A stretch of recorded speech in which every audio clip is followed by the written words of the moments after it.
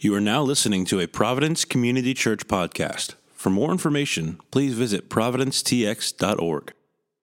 Today, we're actually going to be starting a 4-part series leading up to Advent called True and Better, where we look at different characters within Scripture and we compare them to Jesus and how Jesus is a better version of what they represent. And so today, to kick things off, we're going to be in Romans chapter 5, verses 12 through 21. So if you have your Bibles, you can go ahead and open up there. If you find yourself without a Bible this morning, that should be totally fine. There should be a Bible somewhere underneath a seat around you. And if you don't own a Bible, please consider that a gift from us to you because, again, we value the Word so highly and we want to be able to extend that offer. Again, today we're going to be in Romans chapter 5, verses 12 through 21. And when you get there, please stand with me for the reading of God's Word this morning. Again, Romans chapter 5, verses 12 through 21. Providence, hear the word of the Lord. Therefore, just as sin came into the world through one man, and death through sin, and so death spread to all men because all sinned. For sin indeed was in the world before the law was given, but sin is not counted where there is no law. Yet death reigned from Adam to Moses, even over those whose sinning was not like the transgression of Adam, who was a type of the one who was to come. But the free gift is not like the trespass. For if many died through one man's trespass, much more have the grace of God and the free gift by the grace of the one man, Jesus Christ, abounded for many. And the free gift is not like the result of that one man's sin. For the judgment following one trespass brought condemnation, but the free gift following many trespasses brought justification. For if, because of one man's trespass, death reigned through that one man, much more will those who receive the abundance of grace and the free gift of righteousness reign in life through the one man, Jesus Christ. Therefore, as one trespass led to condemnation for all men, so one act of righteousness leads to justification and life for all men. For as by the one man's disobedience the many were made sinners, so by the one man's obedience the many will be made righteous. Now the law came in to increase the trespass, but where sin increased, grace abounded all the more, so that, as sin reigned in death, grace also might reign through righteousness, leading to eternal life through Jesus Christ our Lord. Providence, this is the word of the Lord. Thanks be to God. Y'all may be seated. All right, well, good morning.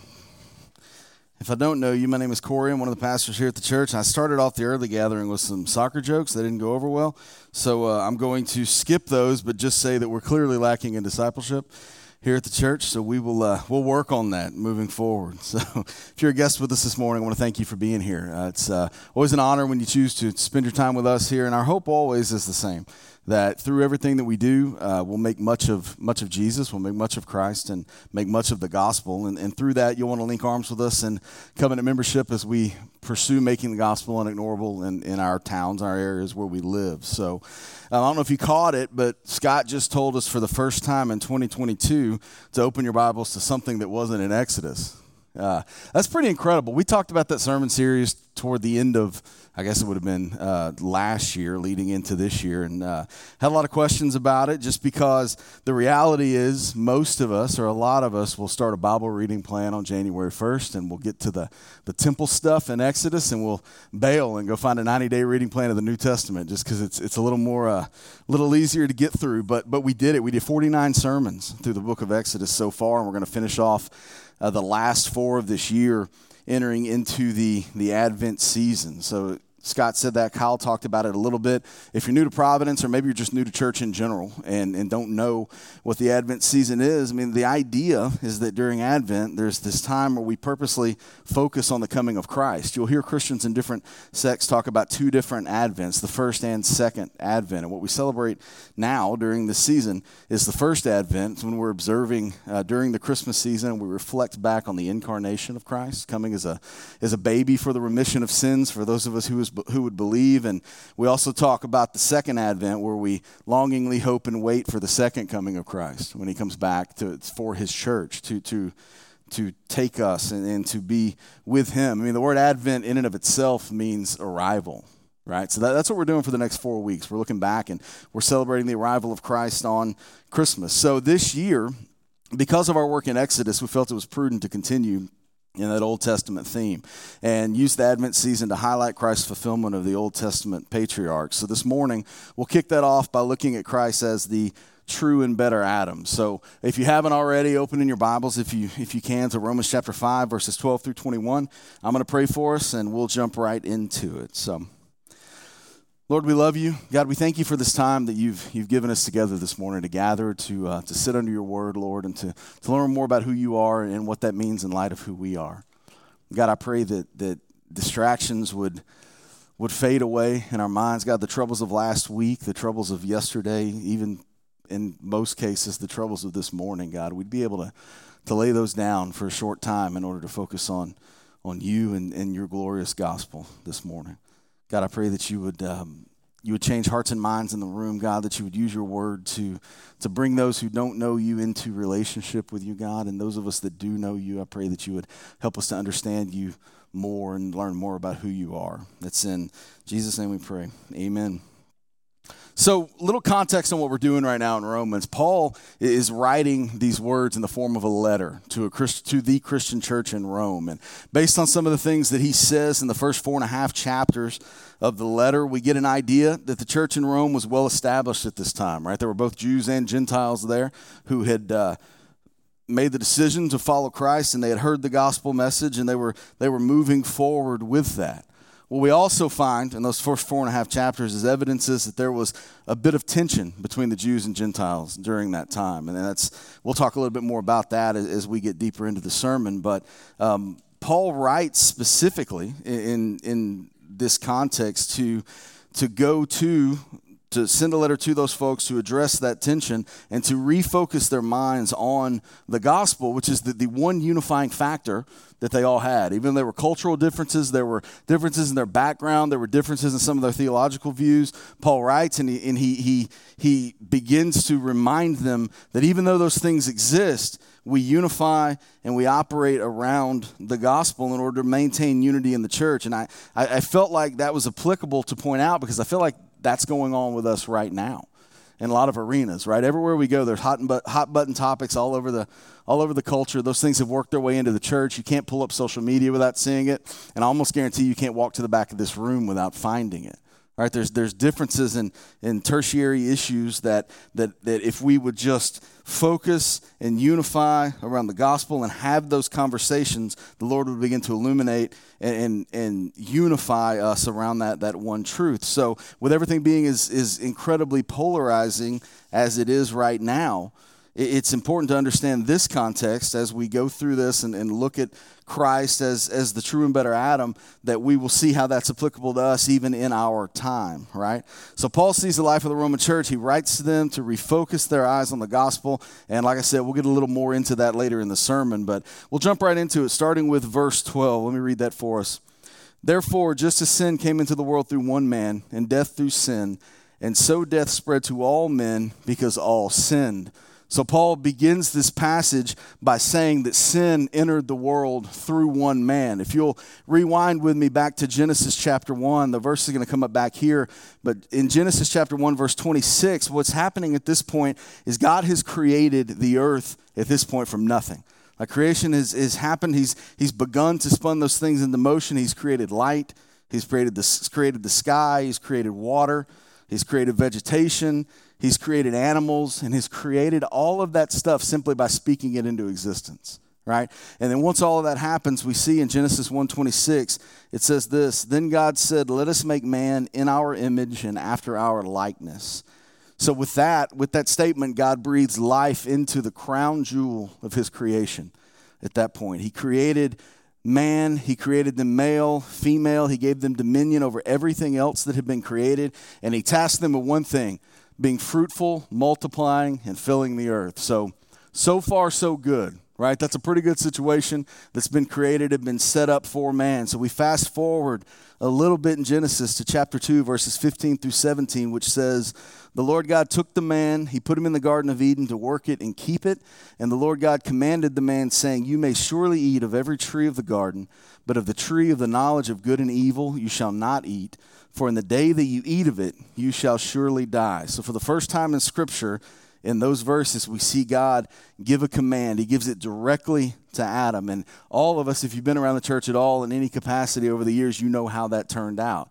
right? You move into Genesis 3, and Eve is deceived by the serpent, and Adam and Eve both eat from the tree that Adam was commanded not to eat from, and thus sin enters the world. Now, it's important to understand that this action does not create sin. Sin existed at this point. We see it with Satan being cast out of heaven. It's there, but Adam, through his trespass and transgression, opens the doors and allows that to come into the earth, and that brings us to the second half of Romans 5, verse 12, where Paul writes that because of the original sin of Adam, death entered the world and spread to all men because all have sinned.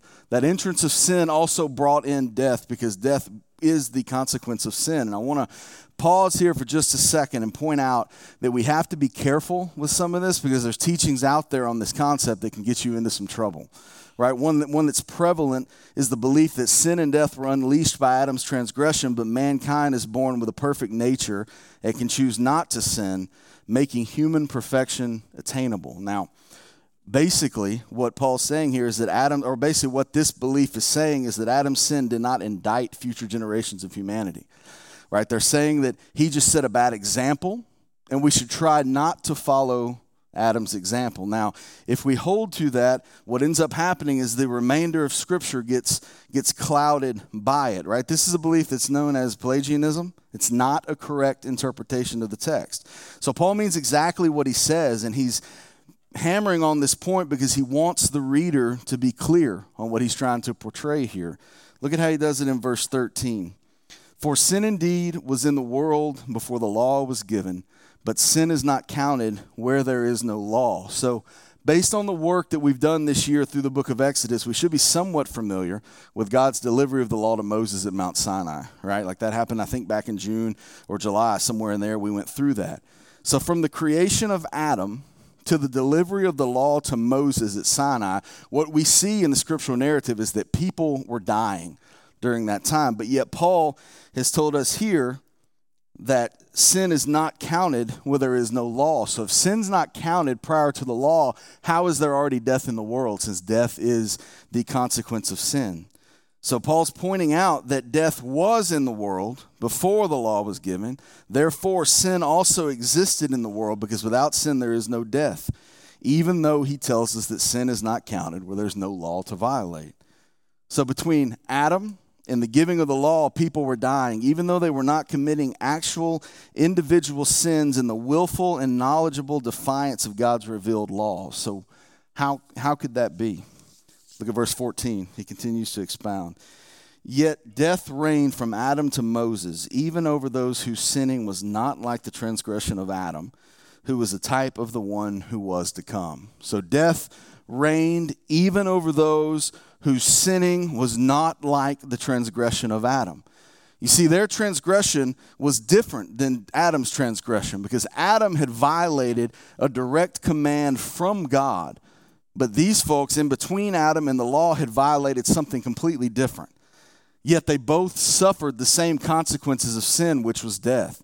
Those who died apart from the law died because, just like us, their very nature from birth was to rage against the image in which they were created, which we've already established was the image of God, right? And this is what all of us have battled with since the very second we took our first breath.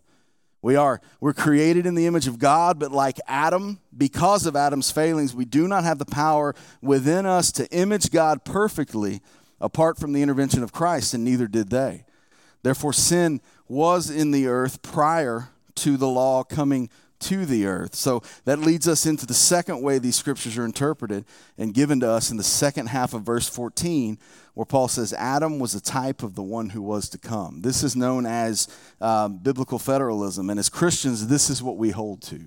Right? This is what we hold to as Christians. And what that outlook says is that Adam stood in the garden as God's representative of all mankind and made the same choice any of us would have made had we been standing in his shoes. So when Adam fell, we also fell at the same time. Therefore, our nature was corrupted. R.C. Sproul compares this concept of Adam being the federal head of mankind to us having elected representatives in Washington. And he admits that it's an imperfect comparison, but yet he talks through how we have elected representatives that have priorities, right? They have ways that they vote, and those decisions immediately affect all of their constituents below them, even though we are not part of that process of making these votes and doing the things that create what goes on in our day-to-day culture. We have very little control over their day-to-day activities. Now, we just finished an election cycle, so what you know is what I know, that in our concept, in this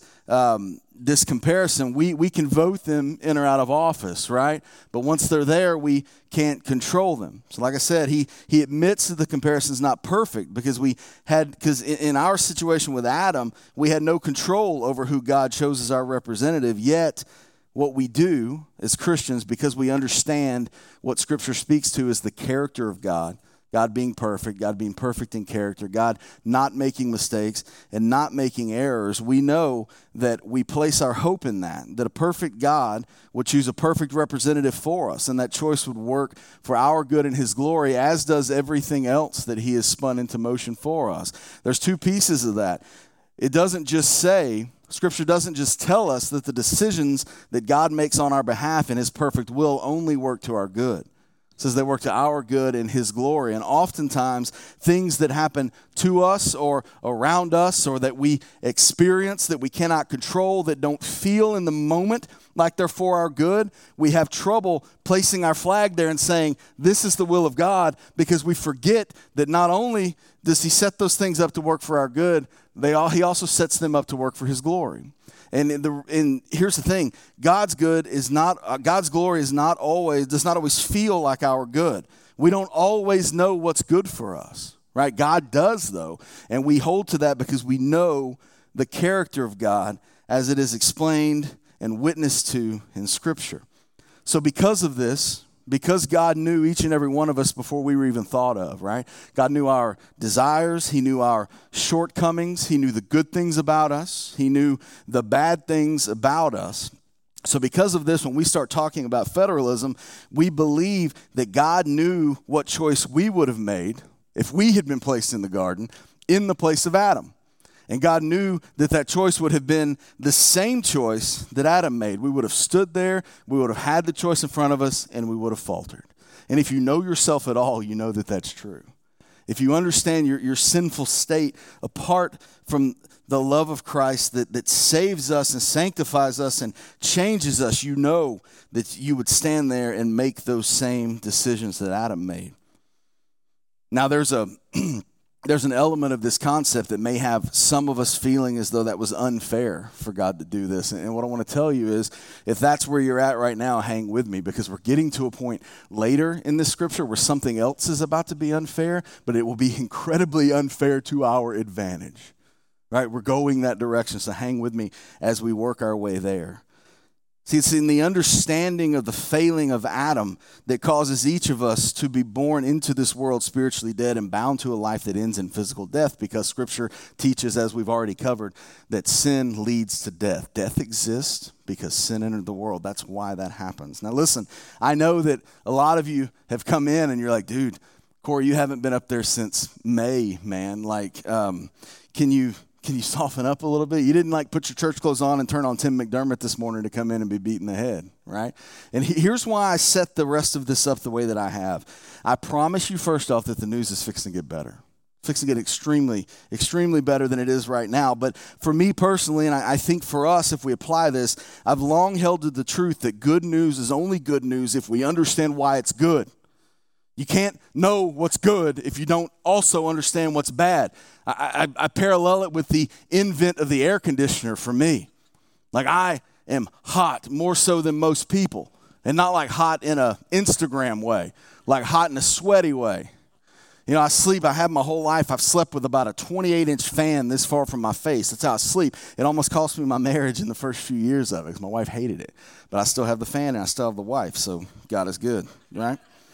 So, but I've long held to that truth that we have to understand the bad part of what's happening inside of us before we can really understand the goodness of the gospel of Christ through the sending of Jesus, the death, burial, and resurrection that applies to us for forgiveness of our sins. See, Paul is about to jump into some text that if we understand how bad our situation is, that text leaps off the page.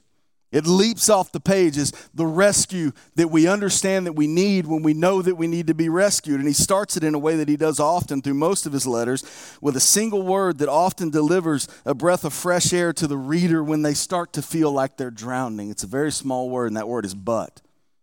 So Paul says this, he explains our condition, he tells us why, and then he says but, moving into verse 15. But the free gift is not like the trespass. For if many died through one man's trespass, much more have the grace of God and the free gift of grace that the one man, Jesus Christ, has abounded for many. So in the next few verses, Paul begins to build this contrast between the sin of Adam and the sacrifice of Christ, which delivers justification to all who believe. You see, Paul's already stood Adam up in this text as the federal head of man. He's already explained how sin has delivered condemnation and death for those who follow Adam into life on this earth. And now he begins to stand up what he calls in the back half of verse 14, the one who was to come, who would also stand in place as a perfect sacrifice to atone for the sin which separates us from God. Paul tells us that the free gift is not like the trespass, and he's speaking of the free gift as the grace of God given to all who believe through Jesus, through the sacrifice that he made on the cross. Whereas the trespass of Adam released sin and death into the earth to reign, the free gift of grace through Jesus Christ would abound much more. Much, much more. While they're similar in how they apply to us, the results of the sin of Adam and the fruit of the grace of God have drastically different implications. The results of sin brought death, right? The results of the grace of God brings abundant eternal life. And Paul didn't teach that the trespass of Adam and the grace of God were equal in power. Look at what he says in 16 and 17. He says, and the free gift is not like the result of that one man's sin. For the judgment following one trespass brought condemnation, but the free gift following many trespasses brought justification. For if because of one man's trespass, death reigned through that one man, much more will those who receive the abundance of grace and the free gift of righteousness reign in life through the one man, Jesus Christ. So listen to what he's saying. Paul's telling us that Adam committed one sin, one singular transgression that brought condemnation for all. But through the death, burial, and resurrection of Jesus, countless sins of countless people would be atoned for. If one sin is powerful enough to bring death into the world for everyone that would follow, how much more powerful is the grace that eliminates all sin committed ever? Sins by a guy like me and sins by folks like you, man. Like, this is the contrast that Paul's making. The gift is not like the trespass. The gift is much more powerful. You know, some of you guys know me really well. Some of you probably know me too well to the point that you wonder, why do they still give me a microphone in this place? And here's the thing. Like, I've reached a point in my life where my answer to that question is simply, yeah, you're right. You're right. I am imperfect in a lot of ways outside of the grace of God. I am completely and utterly unqualified to open the word before you and to preach. But here's what I've learned over the years. Here's what I've learned. The grace of God who pursued my heart and called me out of my sin many years ago has always been and will always remain more prevalent and more powerful in my life than the sin in the darkest corners of my heart that no one knows about me. And here's the thing. I talk about myself because I don't like to feel like I'm preaching at you. But the reality is that's your truth too. That's your truth. The grace of God in you is so much more powerful and prevalent that even the sins that your closest friends, and in a lot of cases, maybe even your spouse, don't know about. Things that are just there that you hate about yourself that you can't stop. God's grace is stronger than that. And he eliminates all of that for us through the death of Christ. And that's true for all of us who have placed our faith in Christ. You see, in verse 17, Paul says the one sin of Adam that allowed death to reign. But those of us who receive the grace of God through the gift of righteousness, we reign in life through the one man, Jesus Christ. Those of us who have received the grace of God through the gift of righteousness now no longer are reigned over by death, Do these physical bodies, do they die? Of course they do, right? We see that all the time. We see it in every day. But, of course, we continue on with Christ for eternity. Look at 1 Corinthians chapter 15, verses 53 through 55. It says this, "For this perishable body must put on the imperishable, and this mortal body must put on immortality. When the perishable puts on the imperishable, and the mortal puts on immortality, then shall come to pass the saying that is written, death is swallowed up in victory. O death, where is your victory? O death, where is your sting?"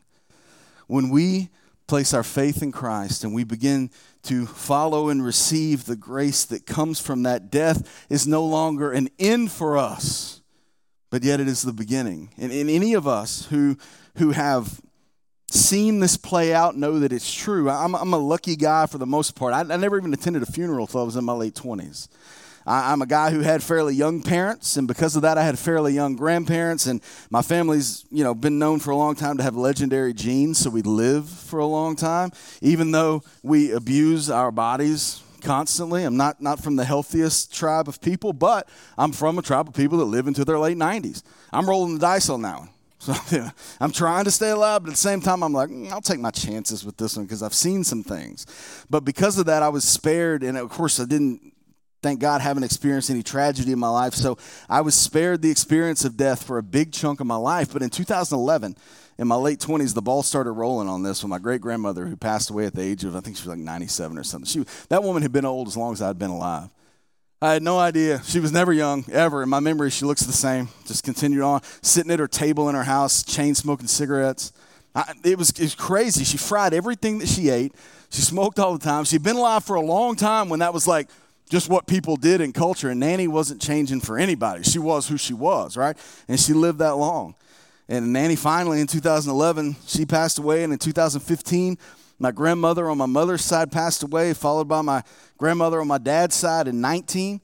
Then my grandmother on my mother's side again in 21. And then her sister, who was my great aunt, and her husband, who was my great uncle, passed away about 2 months apart from one another earlier this year. So the ball kind of started rolling on that. And I got to experience, and the reason I talk about it fondly is because I can say, thank God, thanks to God's grace, all of these people were strong believers in the Lord, strong believers, like all of them. They're pillars of my family that really set up a lot of layers for myself and the family that would come after me, and even my children, and understanding that we were people who loved the Lord, who sought the Lord, who were taught about the Lord, from the time that we were old enough to understand what we were being taught. And for me, that was an incredible 10-year swing there, where like all these pillars of my family, one by one, left the earth, one after another. And I even got the opportunity, and I say it's at the time it was tragic, but now it's something that I look back on fondly, because I really think that it's formed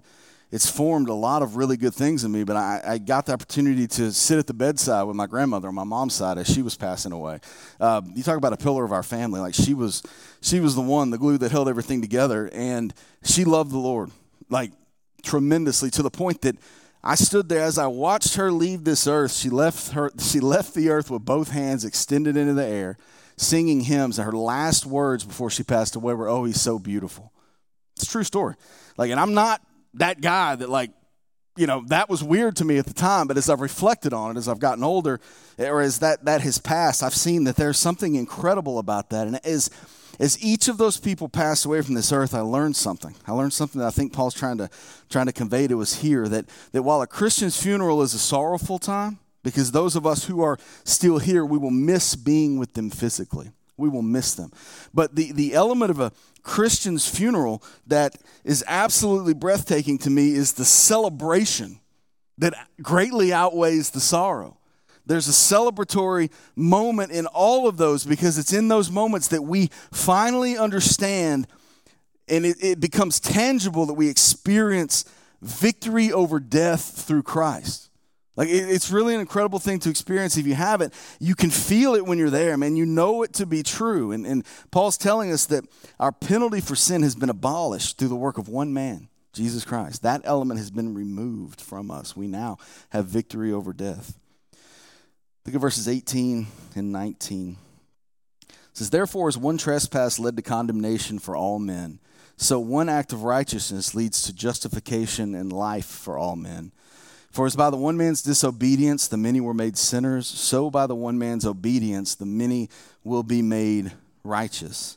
And one thing that has to be addressed here for clarity's sake is the belief that is out there that says since Adam's sin was imputed death to all without choice, does the death of Christ impute salvation to all, even without a profession of faith? And there's those that will say that that's true, and in a lot of cases they'll use Romans 5:18 that we just read as justification for that position.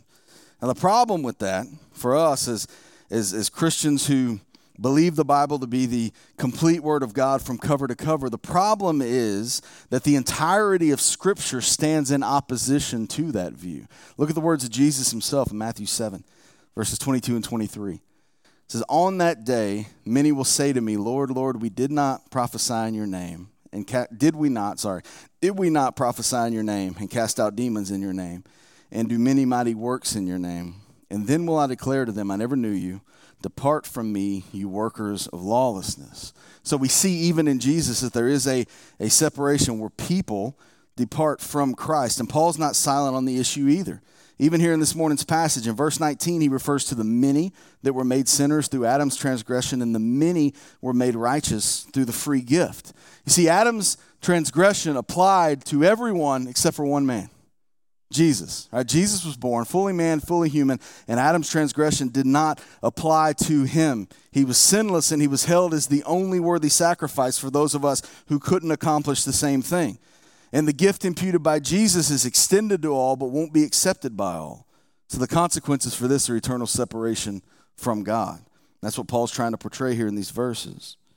Moving on to verse 20. Now the law came in to increase the trespass, but where sin increased, grace abounded all the more. So that as sin reigned in death, grace also might reign through righteousness, leading to eternal life through Jesus Christ our Lord. So Paul circles back here in verse 20 to the conversation that he hit on earlier about the law being given to Moses at Mount Sinai. So I won't spend too much time dealing with the specifics of that, but I will tell you that Ty preached a sermon back in July on Exodus 20 and the Ten Commandments. It was really good and covered a lot of the things that are applicable here. So if you get some time, go back on the podcast and look at that. But the crux of what Paul's saying is this. He tells us that the law came in to increase the trespass. And this was important going back to what we talked about earlier about the tension between the Jews and the Gentiles in the Roman church. Because in a lot of cases, the Jewish folks, in the way that they had been raised, and the tradition that they had been raised in, even after understanding and accepting and beginning to operate within the parameters of the gospel, they still held a view in Rome at the time that would have said that the law was given to counter our sinful impulse. There was even a saying, the Jewish folks at the time would say, the more Torah, the more life. Right? So the more law that we get, the more life comes from the law. We know that to be not true in our circumstance and what we know through the reading of the Scriptures. What Paul understood, and what I want us to understand today, is that the law was given by God not to set a set of standards that aids us in achieving salvation with obedience, but rather it was given to us to reveal specific characteristics of our sin and highlight the contrary cravings of our hearts in relation to God's standards. So because of the fall of Adam, there's an innate nature in us that bends us away from that which God commands. It happens. I hope that you know that about yourself, that you understand that there's a reason why this is happening to you, why this is continually happening, that you can try as hard as you want to be as good as you want to be, and apart from the intervention of Christ, it doesn't happen. Now, do we progress? Absolutely. That's called sanctification. I can point back to my early 20s and show you things that I struggled with then that I don't struggle with at 40. That's not because I got better at managing that stuff. It's because the grace of God invaded my life and He began to change my heart. He began to change my desires. He began to tear away at the things inside of me that were not pleasing to Him and take them away. And the same's true for you. So in essence, from Adam to Exodus 20, those who sinned against God's law in their conscience. But from Exodus 20 on, while we still sin in ways that aren't specified in the law, We also commit willful trespasses against God's stated standards, therefore increasing the trespass. Because now we're trespassing at a different level. The command that Adam had, that he disobeyed, that brought in sin and death, now we have commands, but we're still disobeying, and we're still falling prey to sin and death, right? So we're violating our conscience, and we're violating the law. That's why Paul says that the trespass increased. The good news for us is that through the death of Christ, God's grace becomes even larger to cover those intentional sins. It grows even more powerful to overcome those things that weigh us down. You see, God's law was not given to us to restrict us. It was given to us to point to his power and salvation.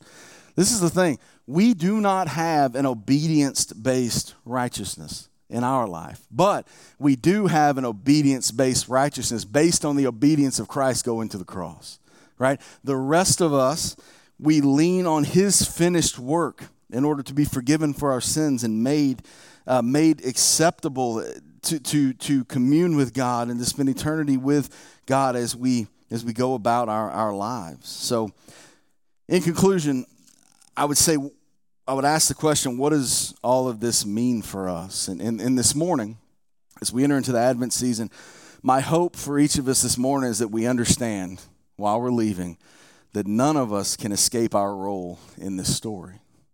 It's really easy to read this stuff and be like, man, they were having a tough time back then, but I got it going on. I was in the building for all 49 Exodus sermons this year, sir, and I understood them all plainly. So move along with your condemnation.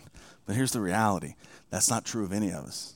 It doesn't matter what you've done. It doesn't matter what you feel as though you have achieved for the Lord or for the church or for whatever it is that might be your motivation and your obedience. It doesn't matter. We have a role in this story because we are flawed due to the original sin of Adam. Sometimes we look around and we wonder, why does evil exist in the world? We wonder, do we really understand the true gravity of our helplessness apart from Christ? And unfortunately, for a lot of people, they'll never understand that. Some of us have heard it. Some of us have experienced it. Yet we continue to ride through this life passively, not understanding the will of God and the things that are happening around us all the time. But God wants us to know. He wants us to understand that we have a fallen nature so that his worship from us might increase when we truly begin to understand what it took to save us, what it took to break us from that. Because there's no other response to that truth than worship. It doesn't exist. You don't walk out of here and pat yourself on the back because God did all the work to save you, because you are flawed. You are terribly flawed. That's not the way that works. It creates worship and praise and honor for the God who has done the work for us. And just as Adam was created and entered a virgin world and brought the curse upon all who would come after him, Jesus entered the world through a virgin and made atonement for all who would receive him, showing himself to be the true and better Adam. And that's the crux of what we're looking at throughout this entire Advent season. So my hope for us as we leave this place is that during the season of Advent, we'll look back. We'll be able to see that baby born so many years ago in a different light, and we would marvel through that at the lengths that God would go to save someone as wretched as me, or to save someone as wretched as you guys, and myself more so than you, I would assume. Hopefully, my prayer as we leave here this morning would be that those of you who have not given your life to Christ, that you would realize that there's no better time to do that than right now during this Advent season. That I pray for you that the Lord would begin the work. He's already begun the work, that he would complete the work that he's done to achieve salvation for you. And for those of us who that we have given our life to Christ, but maybe we have found ourselves just passing through and continuing to allow ourselves to be, wrought with unrepentant sin and not understanding the importance of repenting and going to the cross and drinking from that fountain of grace that's readily available for us, that we would open our eyes to that truth and we would take advantage of that this morning so we could truly experience the fullness of Christ in our lives, guys. Let me pray for us and we'll turn back over to Kyle. Lord, we know you're good, God. And we just ask right now that you would magnify your goodness, Lord. That the various ways in which we struggle, Lord, the various ways in which we fail, that we would begin to look at those things as you carving our lives, changing our lives, pruning us, Lord, so that we might look more like you. God, I pray that repentance would always be on the tip of our tongue, that we would wake up daily, God, and the first thing that we would do is go to you for the strength that we need for that day. Lord, I ask that as we continue through the next 3 sermons in this Advent series, God, that you would continue to make the truth of what you did for us on Christmas through the birth of Jesus, God, you would continue to make that truth primary in our lives, God. May we not get so sidetracked with the commercialism of the season and the fun and all the things that are involved that we would miss the truth of it, God. Keep it on the front of our minds. Keep it on the tip of our tongue, Lord, that we might know you more and we might understand what it is that you've done for us. It's in Jesus' name we pray. Amen.